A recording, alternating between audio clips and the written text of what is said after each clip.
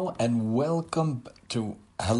welcome to OT Talk with Mr. T, the show where we talk how to live occupationally with using fine motor and functional life skills. I'm your host, Mr. T. Questions, comments, suggestions are always welcome at MaximumTEE@yahoo.com. On this show, we use fine motor skills and functional life skills to figure out how to live the most independently and functionally as possible with different ideas of how to use household objects and classroom objects and so many different tips and methods to try to get our students and our families and alike to get everyone involved in the most functional way of living possible. We talked a lot of different topics over the past 2 years. All previous episodes can be found at anchor.fm/MRT1. It's on all podcast forums, including Google Podcasts and iTunes Podcasts. And we talked a lot about the coronavirus recently, which has wreaked havoc around the world, and trying to give everybody some practical, realistic tips what to do with that. And now we're going to go back to using yourtherapysource.com to help teach others how to do some writing. I'm an occupational therapist, and I go by Mr. T in the schools, especially at nighttime, my alter ego, like Bruce Wayne versus Batman. This is my Mr. T time, so we're talking... Tonight, let's talk a little bit about handwriting to children with learning disabilities and how to use the Zoom application and the Google Meet, which I use now. I work in the public school system during the day, and I see students at night using Zoom. I love Zoom, but Google Meet is one I have to use now during the day for remote learning. It's a little more secure, and then we can maybe talk about a growth mindset. Again, I've been working with kids in the Board of Ed as an OT for a couple of years now, for almost 5 years now, and we've been doing the show for around 2 years now. Many different topics, tips, ideas are found on the show. Anything you feel like we could help you with, check it out, check our website, and we're here to help. Hopefully it helps you. If you have any questions or comments, reach us at MaximumTEE@yahoo.com.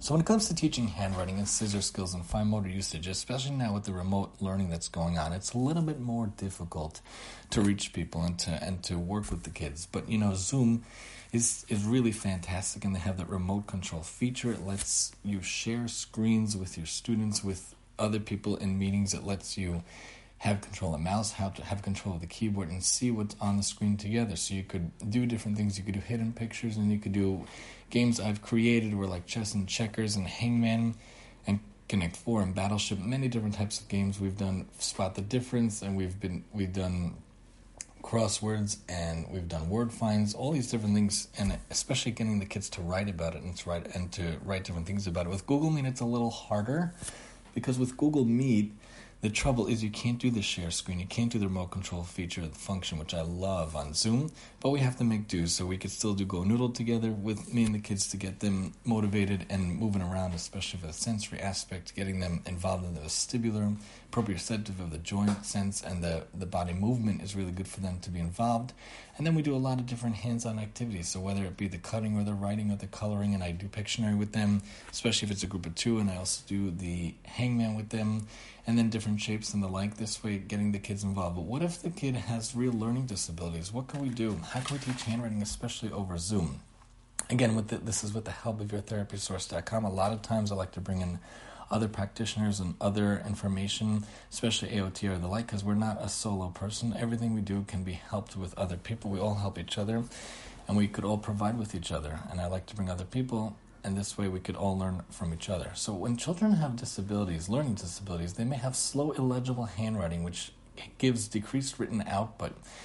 Early elementary grades, there have been students there that they tend to have more issues with handwriting compared to the older grades, and that's really the time to try to work on it. Once they're in 6th, 7th, 8th grade, it's really almost a lost cause. We have to try to find compensation for it.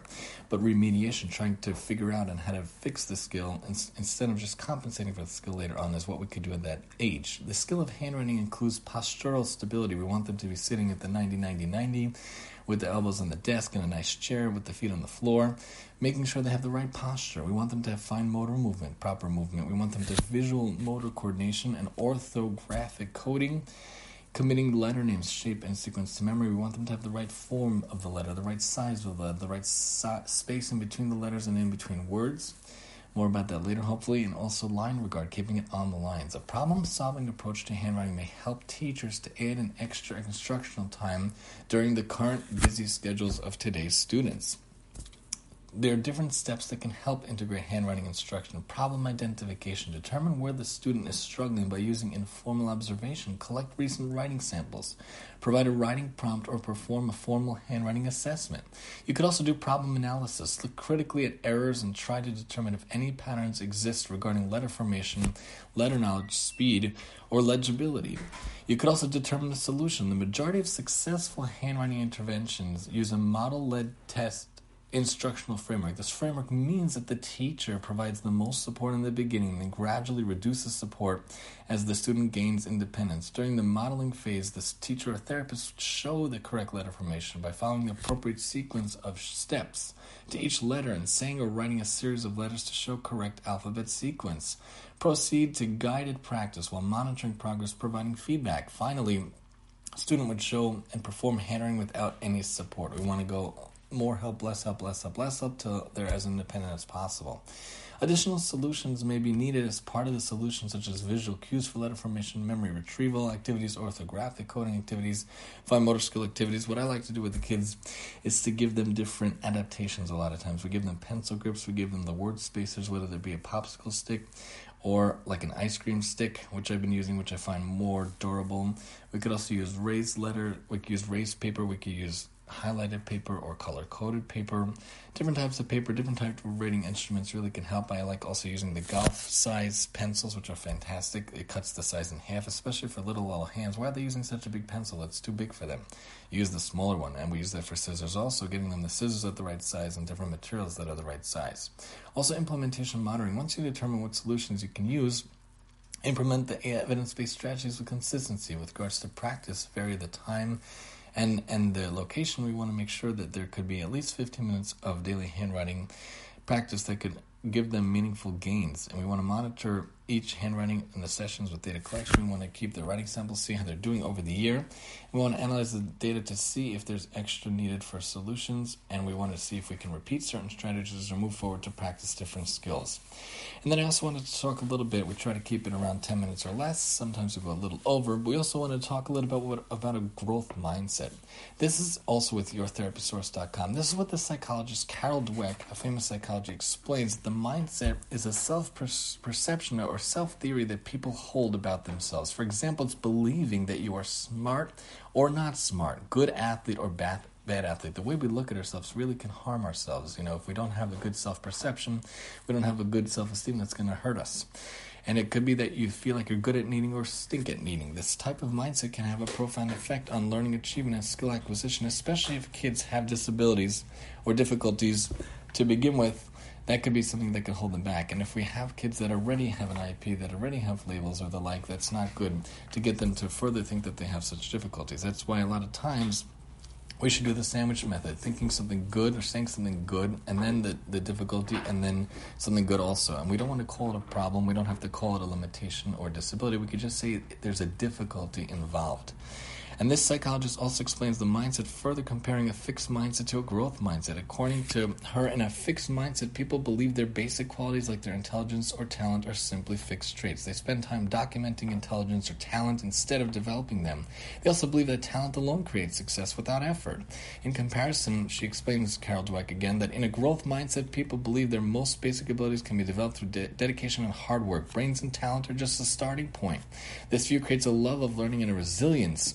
Important to have resilience that is essential for great accomplishment. Overall, the research reveals that when students learn through a structured program, they can grow their brains, increase intellectual abilities, they do better. And also, children focus on the process that leads to learning, like hard work or trying new strategies, and that fosters a growth mindset and its benefits. This way we respond to students' learning affects how they learn. And also the way we respond to students' learning affects how they learn. One of the examples she gives is, instead of simply responding good effort when a child is trying to learn something new but struggling, you say the point isn't to get it all right away. The point is to grow your understanding step by step. What can we try next? Growth mindset is not just about effort. Students need to apply effort, of course, but they also need to discover new strategies and ask for help when needed. This helps students to face challenges head-on and understand the setbacks occur on the path of learning. And now when we're dealing with such craziness in the world, we don't expect Harvard students after each session. We're using Google Meet, using Zoom. We just want them to do little by little. That's why I like to start off my sessions with the Go Noodle, get the kids having a good time, getting them have fun, and then let them sit down for a little bit of work. We don't even call it work, we call it games, whether it's different games to allow them to write and allow them to focus their skills a little bit with the pencil and the paper, a little bit like they have in class, because we want them just to get those skills little by little while living in an insane time, but using different functional ways and fun ways to do so. Join us next time as we continue talking ways to help live a functional and independent life, especially for children, using tips and tools from all over here on OT Talk with Mr. T. And I'm your host, Mr. T.